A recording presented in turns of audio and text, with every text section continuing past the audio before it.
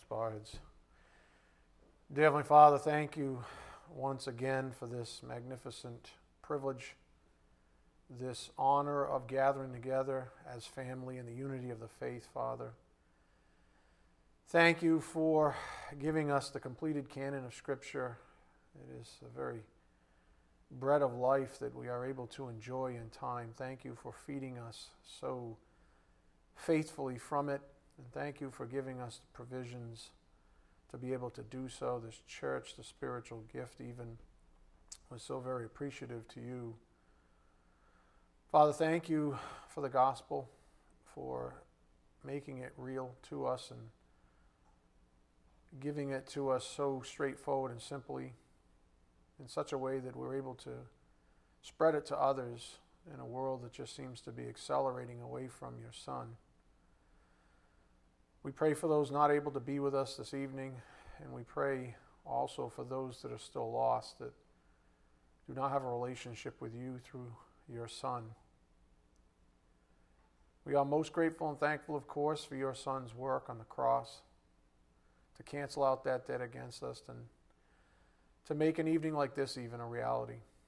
We do just ask for your blessings on this evening's message. May it be edifying for our souls. We ask this in Jesus Christ's precious name. By the power of the Spirit we do pray. Amen. Again, why are the apostles so encouraging? By grace they were prepared, part 69. Go to James 1:17. We'll start here. This is a verse that came up in Tuesday's message.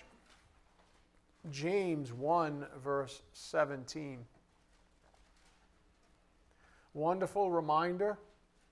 We're going to talk and begin a little bit this evening on the little things and things to be grateful for. James 1:17. Every good thing given and every perfect gift is from above, coming down from the Father of lights, with whom there is no variation or shifting shadow. Every good thing given and every perfect gift is from above. And just thank you, Scott, for a wonderful review on Tuesday and for your faithfulness to this ministry and this congregation. And like I say, with this pulpit and this spiritual gift, may we never take your spiritual gifts for granted either. Speaking of taking things for granted, up here on the board, this came up in that lesson from Evangelist Grande. Only the Word can rescue us from a gloomy perspective. How many times do we thank God for all the good little things? James 1:17. We know that every good thing comes from heaven. So the lights are on. I didn't die when I hit my head. Some of you are like, darn it. Right? I mean, you're warm, right? You're comfortable. I mean, what the heck? You're breathing, right? What about all those things? You know what the Word does? It reminds us of those things. It says, hey, wake up. You get all these amazing things to be thankful for. The world doesn't tell you those things. The world says, keep chewing and chomping at the bit for more and more and more. In other words, be implacable. Be like your flesh. Associate even with the ways of the flesh. And never be satisfied. Always, plodding along. And never resting. And that in light of the fact that Jesus said, I give you my peace. Only the Word can rescue us from a gloomy perspective. And that's what I've always loved about perspective, is that it can change that fast. You can be having the worst day, and you just see a bird fly by the window. Or in my case, into the window. Very often, when there's a big bay window, they fly into the window all the time. They're like, I don't know, probably the same dumb one, right? But it makes you laugh. See how you just laughed? Some of you could have been having a bad day, and then you just laughed at the poor bird. Shame on you. I'm not as bad as the bird. I didn't break my neck. But, your perspective can change in a moment. That's what I love about what the Word can do. And when it installs perspective in our souls, He has something. We have a go-to. You know what I mean? We have a go-to place. We grow, we gain wisdom, and then with just a little wink from God, we have a place to go that's a sense of freedom, a place of freedom that's just magnificent. And we should never become familiar with those things or take these things for granted. Only the Word can rescue us from a gloomy perspective. How many times do we thank God for all the little things? And you know, there are lots of little things that could be taken away tomorrow. And it isn't until such things are gone that we learn to appreciate them. And that's very sad.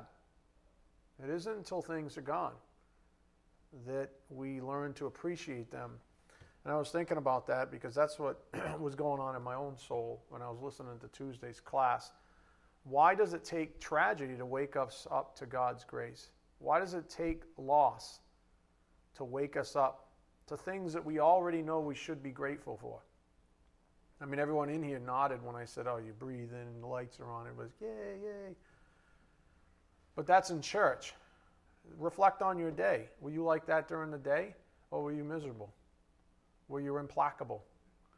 Were you complaining about this or that? Why does it take tragedy to wake us up to God's grace? Consider the point on the board again. For example, how many times do we thank God for all the good little things? James 1:17. As I was listening to Tuesday's message, the Spirit really pressed upon me, pressed home something that we get so familiar with. And if you've been reading the blogs, you know what I'm about to say. How about your access to the Bible? How about that? How about just the fact that you have a Bible to go to? When we went to India, Joey and I went to India, right? These people didn't have Bibles. They were so elated that we gave them Bibles. They didn't have anything. And here we have Bibles. Some of us have, you know, I don't know, who knows? I mean, I have 10, 15, I don't know how many I got hanging around. But I have a lot of Bibles. And some people don't have any. And I told you, and you've all agreed that it happens in your own lives, that we can get so familiar with the Bible that we don't even pick it up. So how about access to your Bible? There are many in this world that don't have access to the Bible. That's like not having the, let's call it the succulent, to use a big word, buffet that we call the bread of life, the Word of God. I mean, this is the bomb. This is it. This is the cat's meow for you older people. Tried to span the generations, right? It really is. I mean, we get to dine on that whenever we want. And some don't have that opportunity. While we freely feast on the contents of the Bible anytime we want, millions in this world don't even have access to it. For example, have you ever breezed over whole passages in the Bible, failing to treat it like it is, holy? That's the word I'm getting at, holy. The Bible is holy. And that's that word that keeps, if you've been following along for months now, it keeps like percolating up in our studies. Holiness, holy. It's been on the back burner for a long time. At some point he's going to pull the trigger and I'll teach a series on holiness, I suppose. But it's ironic because the very word that appropriately describes the thing we are taking for granted, like the Bible, is among the first things we take for granted. Holiness. It's ironic. I mean, the word that describes the thing we're taking for granted, the Bible, which is holy. Holiness itself we take for granted. Go to Psalm 119, 103. Psalm 119, 103 for some perspective. And if you want to read, I just read the whole of Psalm 119. It's just so... that's it. You know what I'm getting at? There's not a word. I just read it and I was like, oh man, this is amazing. Psalm 119, 103. It's just amazing because there's a sense of fellowship with, you know, as we're going to read just a little piece of it. The writer of Psalms just loved the Word of God. And it's encouraging to read someone who's reading or writing this thing. Look at how sweet are your words to my taste. yes, sweeter than honey to my mouth. From your precepts I get understanding. Therefore, I hate every false way. I hate it. Your word is a lamp to my feet and a light to my path. And I was just thinking, a light to my path. That's just another phrase for deliverance. The word is able to deliver you from darkness. When you're in that pit, when you're having that bad day, when I'm not waxing poetic here, but just life in general.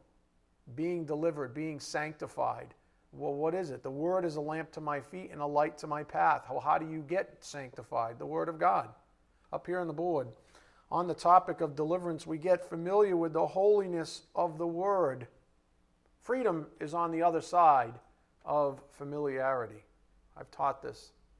Again, we get familiar with the holiness of the word. Holiness means to be set apart for God's good purpose. Sanctified, set apart for God's purposes. Have we forgotten that? That this is where we've learned God's purpose for our lives. We get familiar with it. It's astounding how many times any of us go to the world for counsel instead of the Word of God.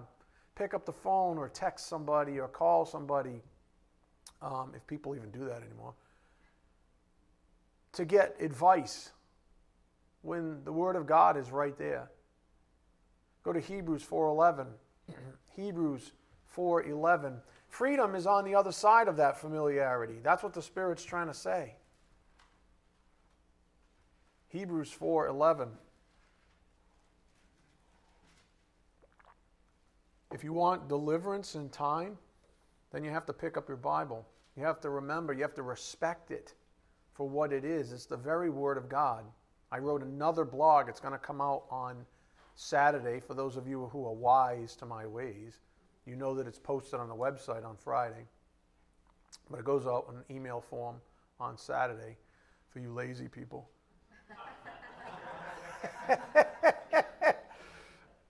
Hebrews 4:11. Therefore let us be diligent to enter that rest, so that no one will fall through following the same example of disobedience. For the word of God is living and active and sharper than any two-edged sword, and piercing as far as the division of soul and spirit, of both joints and marrow, and able to judge the thoughts and intentions of the heart.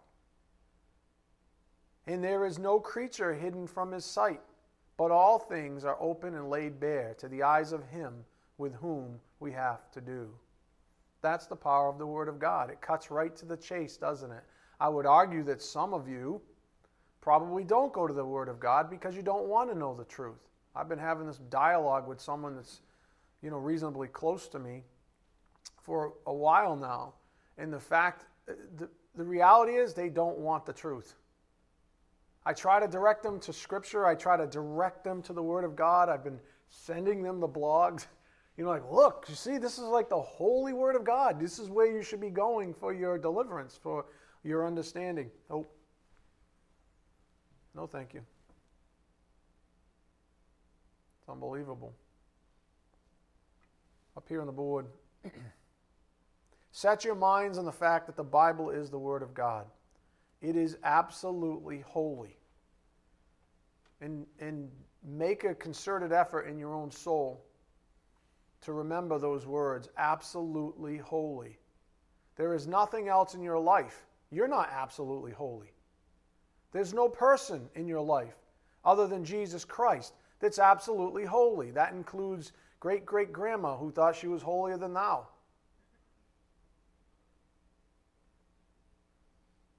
Only God, only His Word is pristine. And in your tenacity towards the inspired Word of God, be prepared. Go to John 15:18. John 15:18. If you're going to take this direction from God the Holy Spirit and take this seriously upon your life, then just be prepared. Because as the Word of God sanctifies you, you will be sanctified away from the world. And the world, by the way, if you haven't figured it out yet, is trying to sanctify you for its purposes. wants to set you apart for its purposes, wants you to get in that treadmill. That's why the world starts at school. Let's train them up from elementary school to middle school to high school. Let's give them all this garbage in their soul. And let's just teach them philosophy and psychology and evolution and all these things that are antithetical to the absolute holy Bible. Let's teach them all these things. Let's indoctrinate them into these things so by the time they become adults, it's a big mess. Thank God that guys like me exist that are actually willing to cut through the chase or cut through all the lies, the web of lies. John 15:18, but you know what? I'm hated for it. You're hated for standing for the truth. Look at it. John 15:18, if the world hates you, you know that it has hated me before it hated you. So said Jesus. If you were of the world would love its own. But because you are not of the world, but I chose you out of the world, because of this, the world hates you. So be prepared. Remember the word that I said to you, a slave is not greater than his master. If they persecuted me, they will also persecute you. If they kept my word, they will keep yours also. So just be prepared. Be ready and willing to be laughed at when you stand up for the word. But never ever lose hope. Go to Proverbs 3:32. Proverbs 3:32. Be prepared, but never ever lose hope. Never doubt God's timing. Remember, in God's eyes, one day is like 1,000 is like one. So you have to think in terms of the way that God thinks. He never misses a beat. So don't lose hope. Proverbs 3:32. For the devious are an abomination to the Lord, but he is intimate with the upright. The curse of the Lord is on the house of the wicked, but he blesses the dwelling of the righteous. Though he scoffs at the scoffers, yet he gives grace to the afflicted. The wise will inherit honor, but fools display dishonor. So please do not lose hope. The good news about our hope is that it is a living hope. Not just something, I can't wait for the future. No, you have what the Bible calls a living hope right now as a believer in Christ. And you should be enjoying it. Despite what's going on around us, despite the mayhem. I mean, it's just getting worse. It's craziness out there. I mean, it's mayhem. It's getting worse. But you know what? I wake up every morning. You should wake up every morning. Say your prayers. Give your thanks to God and say, what do you have in store? You don't even know. Let's face it. Any one of us could walk out of this building tonight, get run over, and die. I mean, I hate to be grotesque, but, you choose your death. I don't care. Right? I mean, whatever. Choose it. Choose wisely. But, you guys screwed me up. You know what I'm saying? So you don't even know how long you're going to live. That's the whole point. You don't know. You have no idea. I have no idea where I was going with that. I get caught in the moment. The good news about our hope is that it's a living hope. That was the point. Not like that false, perverted hope that some religions teach regarding salvation at the end of our earthly lives. That's no way to hope. What kind of hope is that if it's not a living hope? If it's not something I can hope in right now in the present state, what kind of hope is that? Those are like 10, 20, 30, 40 years away, or minutes, who knows? God gave us a living hope, and we're meant to enjoy it. Up here on the board, 1 Peter 1:3 in the Amplified. Blessed, gratefully praised, and adored be the God and Father of our Lord Jesus Christ, who according to his abundant and boundless mercy has caused us to be born again, that is, to be reborn from above, spiritually transformed, renewed, and set apart for his purpose, to an ever-living hope and confident assurance through the resurrection of Jesus Christ from the dead. To an ever-living hope. The New American translates that, the living hope. To a living hope, something we can enjoy right now. How awesome is that? what that means is that eternal life starts now. As a believer, you have already been given eternal life. Why would the good God of this world, the good God of the universe, suppose or propose that we receive eternal life, but not until it's all over with? So what this means, again, is that eternal life starts now. There is no hope in the wisdom of men. The Bible is very clear on that. Go to 1 John 5:9. 1 John 5:9.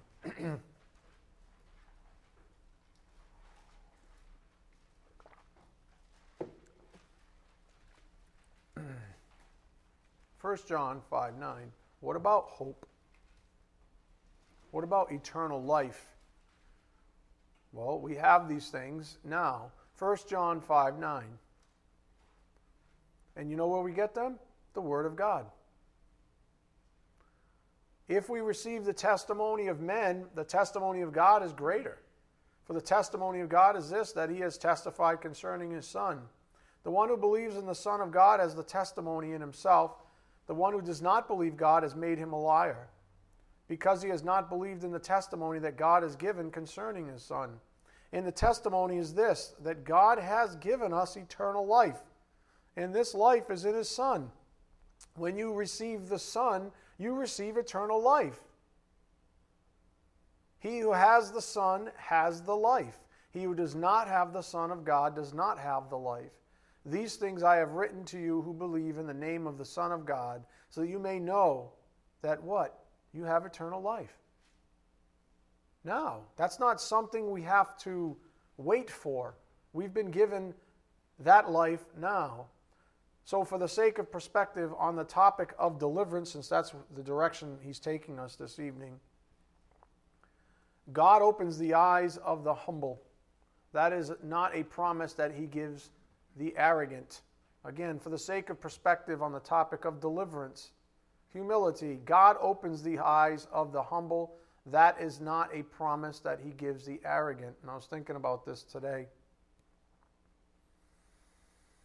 How can we legitimately say we're right about something, or we know the truth, if there's no scripture to back it up?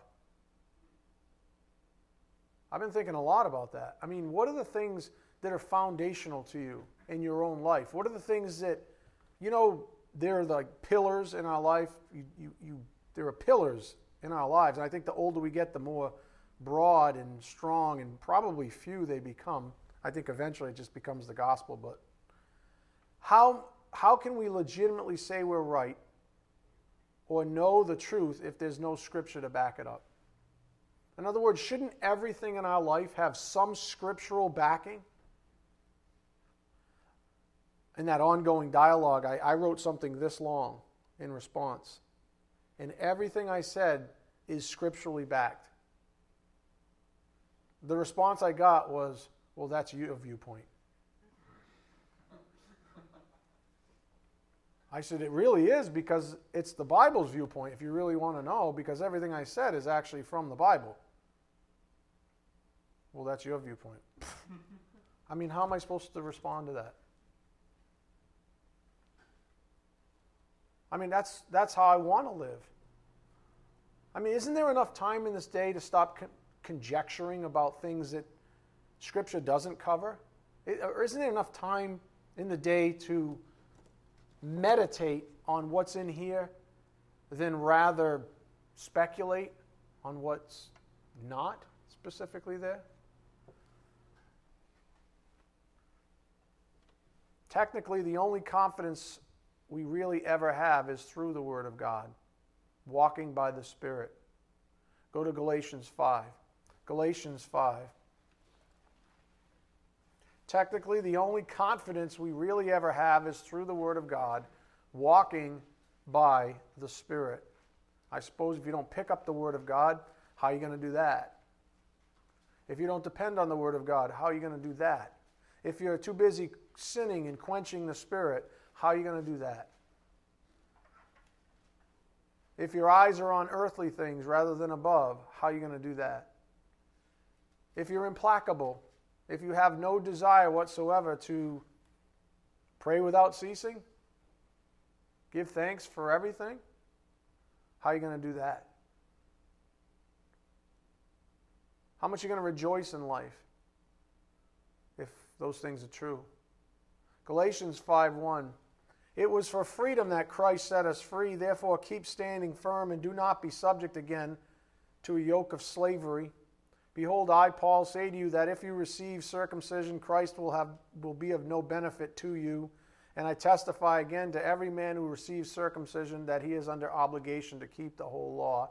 Remember, he was dealing with some religious people that said that you had to be circumcised to even be saved. That's garbage. It's a lot like some of the churches around here that are religious. You got to do this to go to heaven. You got to do that to go to heaven. That's garbage. You have been severed from Christ, you who are seeking to be justified by law, by doing good. You have fallen from grace. For we, through the Spirit, by faith, are waiting for the hope of righteousness. For in Christ Jesus, neither circumcision nor uncircumcision means anything, but faith working through love. You were running well. Who hindered you from obeying the truth? This persuasion did not come from him who calls you. Remember, a little leaven leavens the whole lump of dough.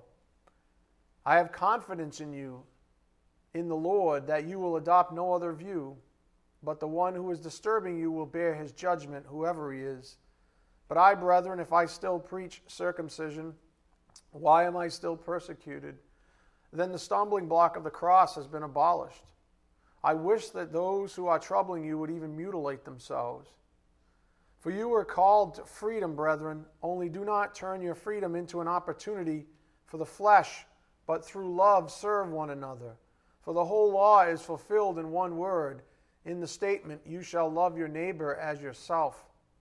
But if you bite and devour one another, take care that you are not consumed by one another. But I say, walk by the Spirit, and you will not carry out the desire of the flesh. For the flesh sets its desire against the Spirit, and the Spirit against the flesh. For these are in opposition to one another, so that you may not do the things that you please. But if you are led by the Spirit, you are not under the law. Now the deeds of the flesh are evident, which are immorality, impurity, sensuality, idolatry, sorcery, enmity, strife, jealousy, outbursts of anger, disputes, dissensions, factions, envying, drunkenness, carousing, and things like these. Sounds like our society. Of which I forewarn you, just as I have forewarned you, that those who practice such things will not inherit the kingdom of God. But the fruit of the Spirit is love, joy, peace, patience, kindness, goodness, faithfulness, gentleness, self-control. Against such things there is no law. Now those who belong to Christ Jesus have crucified the flesh with its passions and desires. If we live by the Spirit, let us also walk by the Spirit. Let us not become boastful, challenging one another, envying one another. As we noted on Tuesday, up here on the board, vindicated by our deeds. As the believer grows up spiritually through God's Word and the Spirit, he will be vindicated in his life by good deeds, good fruit. We just saw the fruit of the Spirit: love, peace, patience, kindness. This is how you know that you're being sanctified. These are the things that other people will witness in you. There's a thing called a testimony, and that's your life. So many people want to jab, but what about your life? How about your life? Do you try to prove your salvation by being religious? No. But if you're saved, true religion will flow out of you, as James would call it. This is true religion, to look after orphans and widows and such, to have a heart, to love one another. That's the fulfillment of the whole law. We just saw that. But if you have no love, then there's no truth in you. John says that earlier in the same book. Vindicated by deeds. As the believer grows up spiritually through God's Word and Spirit, he will be vindicated in his life by good deeds and good fruit. Matthew 11:18 and 19, Luke 7:33 to 35, John 4:24. Let's review a couple of these passages with a little more context this time around. Go to Luke 7:31. Luke 7:31. I'm going pretty quickly because this is all points of review. I'm slowing down briefly on areas where he shed a little more light. But Luke 7:31. That's why it behooves you not to miss lessons. Luke 7:31. To what then shall I compare the men of this generation, and what are they like? They are like children who sit in the marketplace and call to one another, and they say, we played the flute for you, and you did not dance. We sang a dirge, and you did not weep. For John the Baptist has come eating no bread and drinking no wine, and you say, he has a demon. The Son of Man has come eating and drinking, and you say, behold, a gluttonous man and a drunkard, a friend of tax collectors and sinners. Yet wisdom is vindicated by all her children. In other words, the fruit of wisdom vindicates her. That's the wonderful thing about living this life that we've been given, is that if you hold fast, if you exercise patience, if you exercise love, then you end up proving God's word, vindicating God's word for what it truly is, that you really are delivered, that you really are sanctified for God's good purposes. And the only way that ever happens is if you stand fast, if you esteem the word of God. That's why we started off the way we did this evening. If you hold this in the highest regard in your life, infinitely beyond any wisdom of any man or woman on earth. And if you do that, you will be vindicated. When you're standing by, even when you're, unfairly treated, or you're beginning to doubt the timing of God, stand fast, because God's got everything under control. And that's wisdom. Go to John 4:24. John 4:24. See, that's the thing. These are not punchlines. Divine patience, divine love. These are not punchlines. People like to use these things as punchlines and make posters and all that garbage and say, the fruit of the Spirit and, love and to, love this and love that and kumbaya and all this garbage. And they have no fruit whatsoever to that end. John 4:24. God is spirit, and those who worship him must worship in spirit and truth.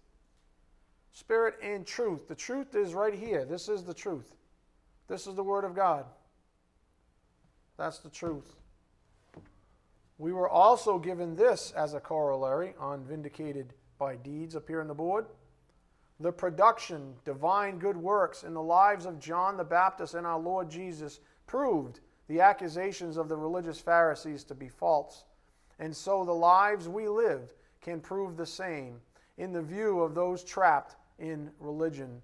1 Peter 1:7 up here on the board.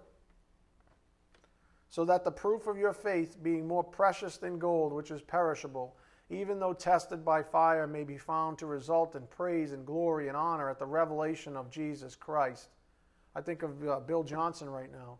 The proof of his faith. He's got people around him. I don't know who they are. Chances are there's somebody that he comes into contact with that sees his faith, sees a living hope, sees something exists right now. He's not bitter. He's looking forward to what's going on. Why is it there's so many religious people out there are scared to death of death? Why? What are you afraid of? It's a promotion. I'm actually stoked for Bill. It's a promotion. You get to go be with the Lord. What are you afraid of? Unless you lack faith. Now you have everything to be afraid of. Because who the heck wants to go to hell? Who wants to be separated from God? If they even know what that even means. So the proof of your faith is evidenced. And it's vindicating. That's the point the Spirit's making. It's vindicating. If you're going to clutch to anything in your life far beyond any other human being, clutch to this. Young people, clutch to this before you go out and get a date. Before you go, get your next boyfriend, your next girlfriend. Cling to this first. This is the first source of happiness in your life. No other human being will ever surpass this, ever. No matter how pretty or handsome they might be. The last piece of information the Spirit gave us on Tuesday was on the topic of works. This in light of the fact that we looked at the book of James on Sunday, particularly the following, because the last thing I want you to get from this lesson is that, oh, well, good deeds vindicate me, so I'll go run out the door and do all kinds of good deeds. And that becomes a religious practice. And then you look at James, and if you get it twisted, you can get it wrong. See, James says to do these things. No, no, no. James talks about power. What we see is not the power of man through his own faith, because everyone has faith in something. Even unbelievers have faith in something. If you're an unbeliever, typically it's your own ability to sanctify yourself. So what we see is not the power of man through his own faith. What we see is the power of God through the faith he has given us. In other words, the power source is not from us, it's from God. The prior is legalism and religion, the latter is grace. As the book has taught us, a faith in the wrong object is not powerful at all. What the Word tells us very clearly is that it is the source of deliverance in our lives. The Word is omnipotent, all-powerful. For what purpose? To sanctify us. And as that recurring theme has been from the pulpit, every little bit, every little movement, even if it's, microscopic, figuratively speaking, counts. You see, you've been vindicated. God's word in your life has been vindicated. Even though it's this much, it happened, didn't it? And just so you know, this isn't some esoteric reality or something mystical or reserved for some heightened state of spirituality. I'm not talking down to you. I'm talking with you. I'm only up here so you can see me. It's my job to teach the truth. It's my job to give whatever clarity I can, any wisdom I might have, from the words on these pages. That's my job. I'm a waiter. There's nothing that glorious about it. So this isn't some mystical, like I say, heightened state of spirituality that we're talking about. This is for every believer who meditates on the Word the way the psalmist did. Go back to Psalm 119:46. Psalm 119:46.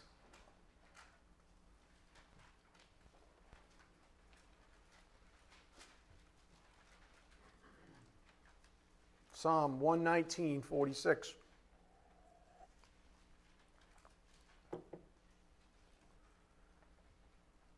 I will also speak of your testimonies before kings. How about you? Think of Romans 1:16. I am not ashamed of the gospel. Some of you have lords in your life. Some of you have social kings and queens in your life. Oh, I could never try to evangelize her. I'd rather date her. I could never try to evangelize him. He's way too James Dean. I don't know. What's the problem? Are you ashamed of the gospel? Seriously. Look at the psalmist says. He said, I love this. I love the word of God so much, I'll tell it to anybody. Matter of fact, that's my intention, to bring this thing to everyone. Psalmist says, I will also speak of your testimonies before kings, and shall not be ashamed. I shall delight in your commandments, which I love, and I shall lift up my hands to your commandments, which I love, and I will meditate on your statutes. Remember the word to your servant, in which you have made me hope. This is my comfort in my affliction, that your word has revived me. The arrogant utterly deride me, yet I do not turn aside from your law. You see it? I just taught you that. Obviously, the psalmist is a lot more poetic and efficient than I am. Just saying. But that's exactly what I just said in 2 verses. Pretty humbling, isn't it? This is my comfort in my affliction, that your word has revived me. The arrogant utterly deride me, yet I do not turn aside from your law. I have remembered your ordinances from old, O Lord, and comfort myself. Burning indignation has seized me because of the wicked. Yeah, we can relate, can we not? Does it not tick you off? Come on. Does it not tick you off when someone else who's evil and wicked gets ahead?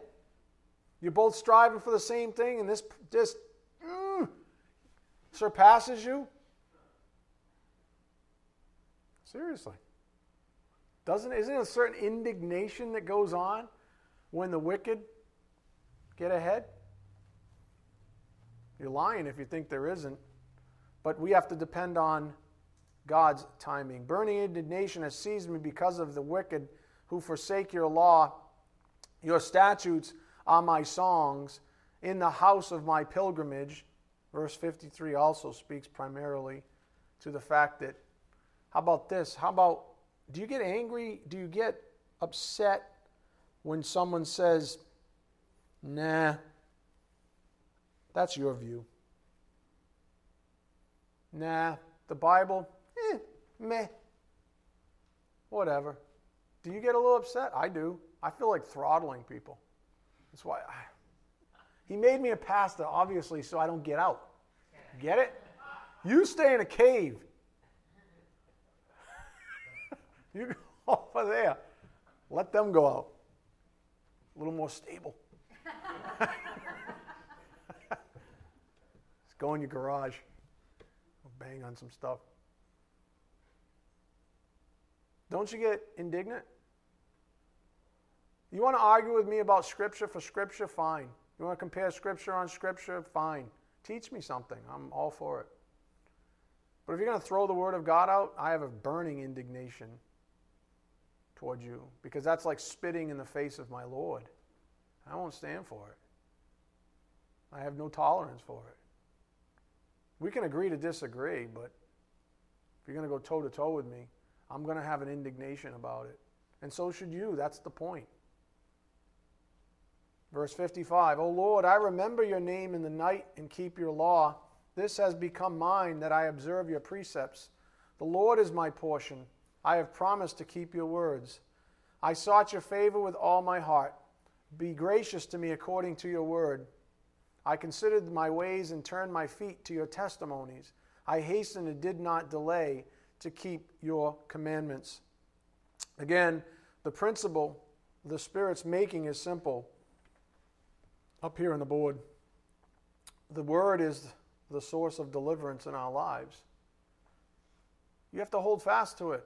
It's the very bread of life. It's your sustenance. You're emaciated without food, right? How many are going to go the next 3 days without food? None of you. But yet, some of you might go that long and much longer without this food and think nothing of it. And you're spiritually emaciated, and you wonder why you don't have the fruit of the Spirit. You wonder why your life isn't a vindication of what you say you believe. James 1:21, therefore, putting aside all filthiness and all that remains of wickedness and humility, receive the word implanted, which is able to save your souls. God uses the word implanted not only to save us from the penalty of sin, but also from the power of sin. He uses it not only to save us from damnation, but also from damage in this life. That's the beauty of the Word of God. It's omnipotent. If we distrust the Word and supplant it for human viewpoint, ultimately placing our faith in such things, we are derailed completely. For there is salvation in no other name, that is Jesus Christ, who the Bible describes as the very fullness of grace and truth. Go to John 1:16-17. John 1:16-17.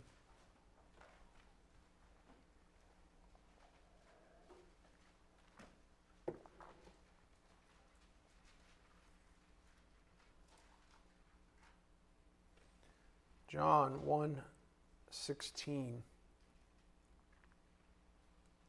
If we begin distrusting the Word, and Jesus Christ is the Word, we are going to be derailed. Verse 16, for of his fullness we have all received, and grace upon grace. For the law was given through Moses. Grace and truth were realized through Jesus Christ. As I've taught many times in the past, grace gives. And love, especially the human manifestation of it in Christ, cannot help but express itself. Love gives. Remember that? Love cannot help but express itself. If you hold dear this word, the great manifestation of it in your life is to love. Jesus Christ said, love those. Pray for those ones who persecute you. Pray for your enemies. Love your enemies. What? Yeah. How are you going to do that without that implanted in your soul? How are you going to do that if that hasn't delivered you from all the garbage, from the retribution that the world speaks of? How are you going to do that unless all that's been squeezed out by truth?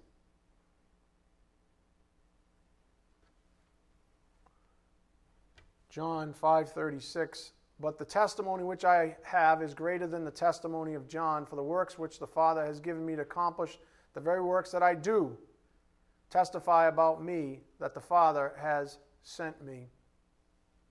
Why did Jesus, we've often expressed this, why did Jesus hang on the cross? Because love hung on the cross. What motivated him?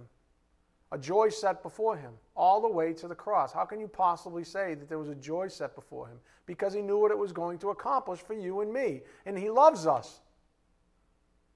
That's why.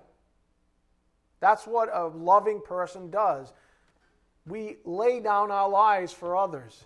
That's what the Bible says. Greater love is no one than this, than they lay down their lives for others. That's how you know you have the word implanted. Because now the priority in your life isn't you. The priority is others. The priority is this right here. And whatever this says, as the psalmist says, I love, I keep. It's the dearest thing in my life. Some of you use it as a coaster for your growlers. And we still haven't figured out the word of a wine glass other than a wine glass. It's not a flute. Someone educate me, will you? Sheesh. Just going to call it a wine glass. This is what you need to hold dear. Priority number one. Get this straight.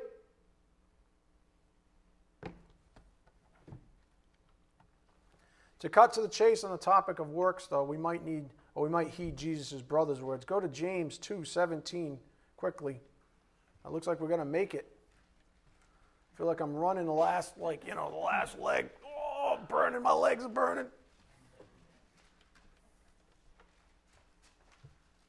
James 2:17 to 18. On the topic of works, on the topic of vindication by deeds, etc., on the topic of keeping the Bible close. Even so, faith, if it has no works, is what? Kaput. Dead, being by itself. But someone may well say, you have faith and I have works. Show me your faith without the works, and I will show you my faith by my works. That's not a legalistic statement. That's James saying, hey, can we be practical here? Can we stop joking around? Can we stop being stupid? Can we just say, listen, if God changes you, you're going to bear fruit. You know? He gave you a new root system. The root's called Jesus Christ. And from there flow the rivers of life. You understand? There's nothing else going to come out of you. From the new side anyways. Of course, you have this thing. But what are we saying here? You're saying, in one breath you're saying you're saved, you believe in Lord Jesus Christ, and in another breath you have literally no fruit? What are we saying here? God's a liar? He's impotent? He can't do it? He can't get it done? What are we saying? That's what religion says. God's impotent, so we have to jump in and help him. Starting with salvation. You see, the cross wasn't enough. Jesus, good old chap, God's only begotten Son, but obviously it wasn't enough because there's certain sins. You know, we just got to keep it up so we can be justified to get into heaven. That's an insult to the one who sent him and the one who hung on a cross. It's an insult. Even so, faith, if it has no works, is dead, being by itself. Again, we've been talking a lot about power lately, which takes us back to the point of completion Let's finish up our working framework. Going to have a ticker tape parade. 69 parts, not including all the little ins and outs along the way. Pretty cool stuff. What the apostles lacked, I mean, we're still on this theme. Why are they so encouraging? Because they lacked these things. They lacked understanding, they lacked humility, faith, commitment, and even power. Can you relate? I can. I look at those things, I just chuckle. Yep, I'm still stupid, I'm still arrogant, I'm still unfaithful, I still lack commitment, and I'm still weak.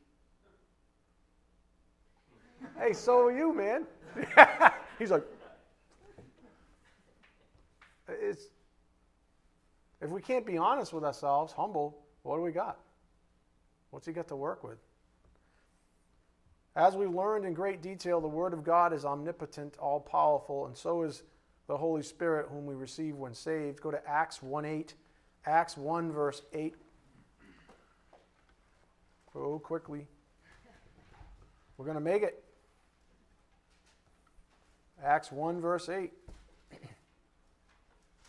So we have the Word imparted, omnipotent Word. We also have the omnipotent Holy Spirit. Acts 1:8. But we have a say in this, don't we?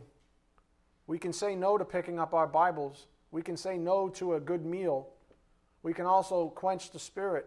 We can also say no to His convicting ministry in our lives.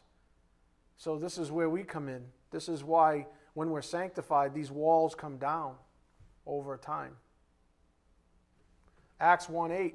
But you will receive power when the Holy Spirit has come upon you.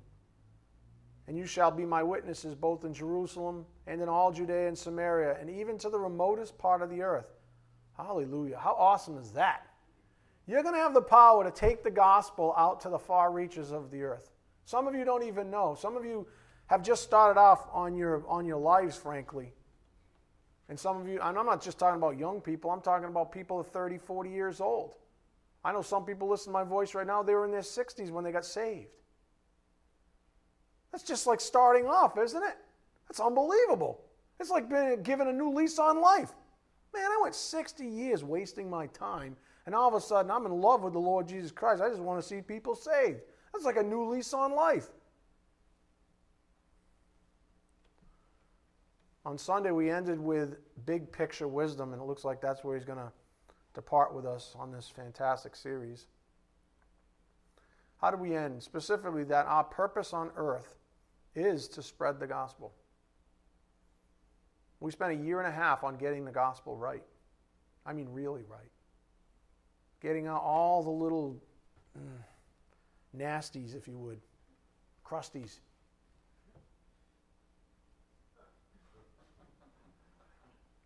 Our purpose, once we get the gospel right, that's why if you don't have the gospel right, don't run out of this church and go become Joe Evangelist. If it so happens, God sets it up, great. Give somebody the gospel truth, that's great. But pace yourself too. Know that God is patient. Our purpose on earth is to spread the gospel, and this is what glorifies God in time. Nothing we do for ourselves, nothing we say on our own behalf. This is what glorifies God in time. To see souls saved, is there a greater honor ever than to be a part of a soul saved? There's no way. There is no greater honor. So our purpose on earth is to spread the gospel. Are we weak? Do we lack these things? Yep. Do we get better at it as we're sanctified in time? Yep. Does God promise that we'll get better? He does. Is God impotent? No, He is not. So guess what? You have a living hope. Not just for all of eternity. We're going to spend all time with brothers and sisters in Christ, and all you want to do, if you have any crowns, is cast them at His feet. But what about right now? I'm talking about right now. Your life brings glory to God. Why? Because God says it will. And God will, who is faithful, will make it come to pass. These are the things that glorify God. So what we really need is power to serve the Lord this way in this great commission of ours. And I'll just close with this. Reflect. Consider God's perfect, marvelous ways. Just big picture now. Consider God's perfect, marvelous ways. And know that the reason He sent His Spirit to teach us and guide us and convict us and empower us is simple. To bring glory to Him. That's why He sent His Spirit. To teach us, to guide us, convict us, empower us even. To bring glory to Him. In other words, we need His power to bring glory to Him through the spreading of the gospel. Let me say it again. We need His power to bring glory to Him through the spreading of His gospel. Amen? We made it. You believe it? Well, it's going to be wonderful to see what He has in store for us on Sunday. Let's bow our heads. Dear Heavenly Father, thank You so much for taking us on this journey, 69 parts. Thank You so much for sanctifying us in the process. Thanks for always keeping it real, not allowing our fleshes to seize excuse upon excuse, but rather face that man in the mirror or that woman in the mirror and see what You see. Father, thank You for reminding us of what true humility looks like and for patiently waiting on us as we seem to figure it out on our own and our own slowness. Father, what a privilege and an honor it is to be loved by You and to bring the gospel out to a world that's just fading away. Father, we just ask for traveling mercies as we take the things we've learned out to a lost and dying world, Father, that needs these things so desperately. We ask these things in Jesus Christ's precious name. By the power of the Spirit we do pray. Amen. Thank you.